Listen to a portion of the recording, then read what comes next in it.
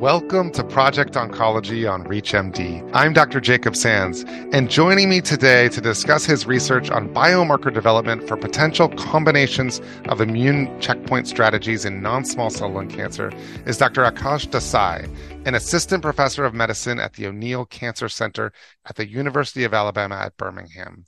Dr. Desai, it's great to have you with us today. Thank you, Dr. Sands, and it's a pleasure to be here with you today. So let's dive right in.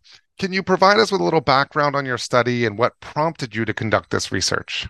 Absolutely. So as you know, with non-small cell lung cancer, immunotherapy has really changed the landscape and our management algorithm for patients with advanced non-small cell lung cancer.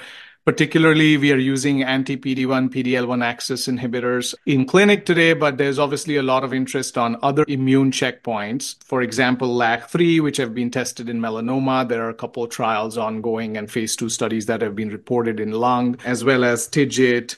And what we were trying to look at through this study was to understand what other novel immune checkpoints may play a role specifically for non-small cell lung cancer, and what would be the potential combination strategies that we could use based on the knowledge that we have.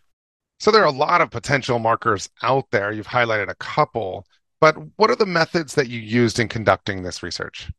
Yes, there are different ways we could look at the immune checkpoints. Obviously, there's the protein level expression, for which we would need a biobank of a lot of samples. The other things that we could have looked at was using some of the RNA expression or differential gene expression data. And some of that data is available publicly through the TCGA.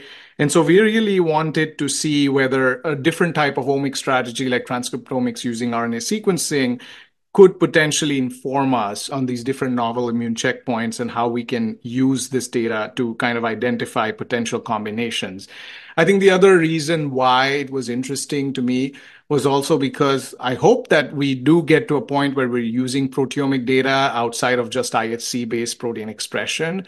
But I think we are already getting some data from RNA-based NGS on some of the RNA expression in some of our clinically approved NGS testing assays. And so potentially, if we are able to identify subsets of different cancers on which immune checkpoints are overexpressed or underexpressed, we could utilize some of this knowledge to target IO combinations in a biomarker-based fashion. For those just tuning in, you're listening to Project Oncology on ReachMD. I'm Dr. Jacob Sands, and I'm speaking with Dr. Aakesh Desai about his research on the potential use of combination immune checkpoint strategies in the treatment of non-small cell lung cancer. So, Dr. Desai, we talked a little bit about the methods. Let's dive into some of the results. What were some of the key findings in your study? So as I mentioned, we analyzed the differential gene expression of some of the immune checkpoint targets using the TCGA data set, specifically the RNA sequencing data. And so we had about 537 primary lung adenocarcinoma samples, as well as 59 normal lung tissue samples, pre-immunotherapy receipt that we used to study this novel immune checkpoint strategies. And so coming to the results, we looked at different array of immune checkpoint targets. I'm going to mention just a few of those, which maybe our listeners are more familiar with: CTLA4, TIGIT, LAG-3, TIM3, B7H3, IDO1. Some of these were the ones that we looked at the RNA expression. And what we found is that tumors showed significantly increased expression of GITR, CD73, 41BB, LAG-3, TIGIT, CTLA4, B7H3, and OX40s. These are some of the other immune checkpoints outside of PD-1 and PD-L1 that we know today. Furthermore, we wanted to see if using hierarchical clustering, could we identify recurrent patterns of this immune checkpoint gene overexpressions such that we could sort of subset these different tumors into subtypes where one immune checkpoint is more overexpressed compared to other, and where we could potentially harness that strategy for treatment. So we did find about 6 different clusters within this hierarchical clustering model, the first one being IDO1 high. We found a second cluster with CD276 and TNF-RSF18, which were mediumly expressed, which is basically the protein counterparts of the TNF-RSF18 is the GITR, so GITR. We also found another subset which had a high VISTA, VISTA expression. We had another subset which is CD276 high. which is the B7H3, which is becoming increasingly relevant as we get some new molecules targeting this. And then the last couple of clusters we have were based on the NKG2A high as well as NKG2A and B7H3 medium expression. So 6 different clusters that we identified through these expression analyses. So you've named a handful of targets there that have been an area of drug development and certainly increasingly important as drugs do come forward. More recently, B7H3, of course, one that you mentioned there at the end. What do you see as the steps toward this work leading to clinically meaningful landscape changes? I think you've laid a foundation upon which a lot of this drug development can happen. What are the steps in the process of that? Yeah, absolutely. So as you mentioned very correctly, this is some data that's hypothesis generating and potentially foundational as it was obtained from publicly available data sets like TCGA.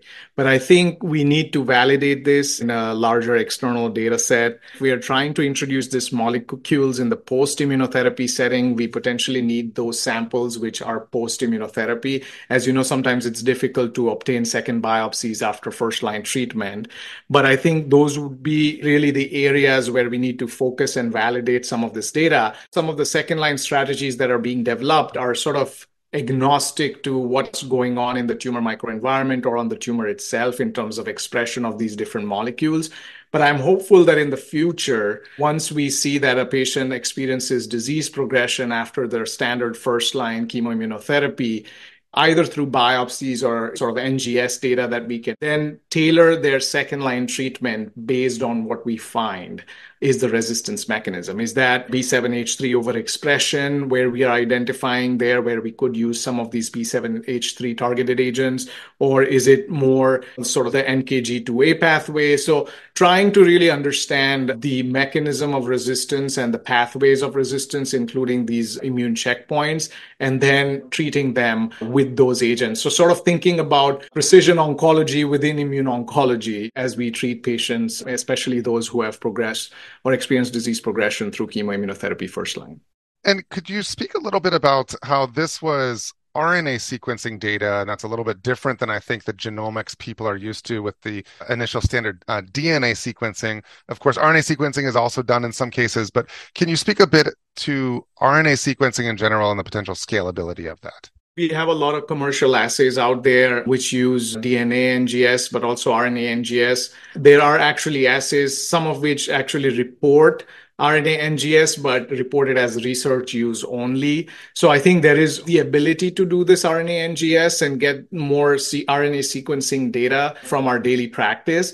And as and when this becomes validated, this could essentially inform us like how we use right now in our patients with targeted therapies, right? Like we have a patient with EGFR, as we found out initially when we started them on crizotinib, and then they developed the T790M, which we then have been able to detect, and then came osimertinib. So I'm hoping that with advancements in RNA-based NGS testing, we could potentially use some of this data on amplification of the gene or overexpression of the gene to then correlate it with potential overexpression of the protein or the immune checkpoint marker, and then use that data to tailor our treatments as we already do in oncogene-driven subset of non-small cell lung cancer, but potentially bring some of that into the non-oncogene-driven non-small cell lung cancer paradigm. Now, we've had some real advances in the therapeutic landscape, and I think we're at a really critical juncture where we need now a big jump in our biomarker and diagnostics technology. So I think this is such an important step, and I really encourage our listeners to read the full abstract and the data as presented. But we've covered a lot, kind of skimming the surface. Before we close, Dr. Desai, do you have any final takeaways that you'd like to leave our audience with? Well, I think just kind of agreeing with what you just said, we have a lot of different molecules in the pipeline. We have a lot of different targets. I think we now need to think about how do we use the data that we have, the samples that we have, to really understand the biology and then tailor our approaches and our clinical trials based on those kind of biomarker-based approaches rather than for all comers. We found that with the immunotherapy, that PD-L1, although not a perfect biomarker, has helped us hone in on the subset of patients that would really benefit from immunotherapy. And so I think we take that as a paradigm of biomarker-based immuno-oncology and then take it to the next level with some of these molecules and checkpoints that we have. Well, this has been an interesting discussion on an emerging area in non-small cell lung cancer research. I want to thank my guest, Dr. Aakash Desai, for joining me to share his findings. Dr. Desai, it was a pleasure having you on the program. Thank you so much, and it was a pleasure talking to you, and I appreciate the opportunity to share our research. For ReachMD, I'm Dr. Jacob Sands. To access this and other episodes in our series, visit Project Oncology on reachmd.com, where you can be part of the knowledge. Thanks for listening.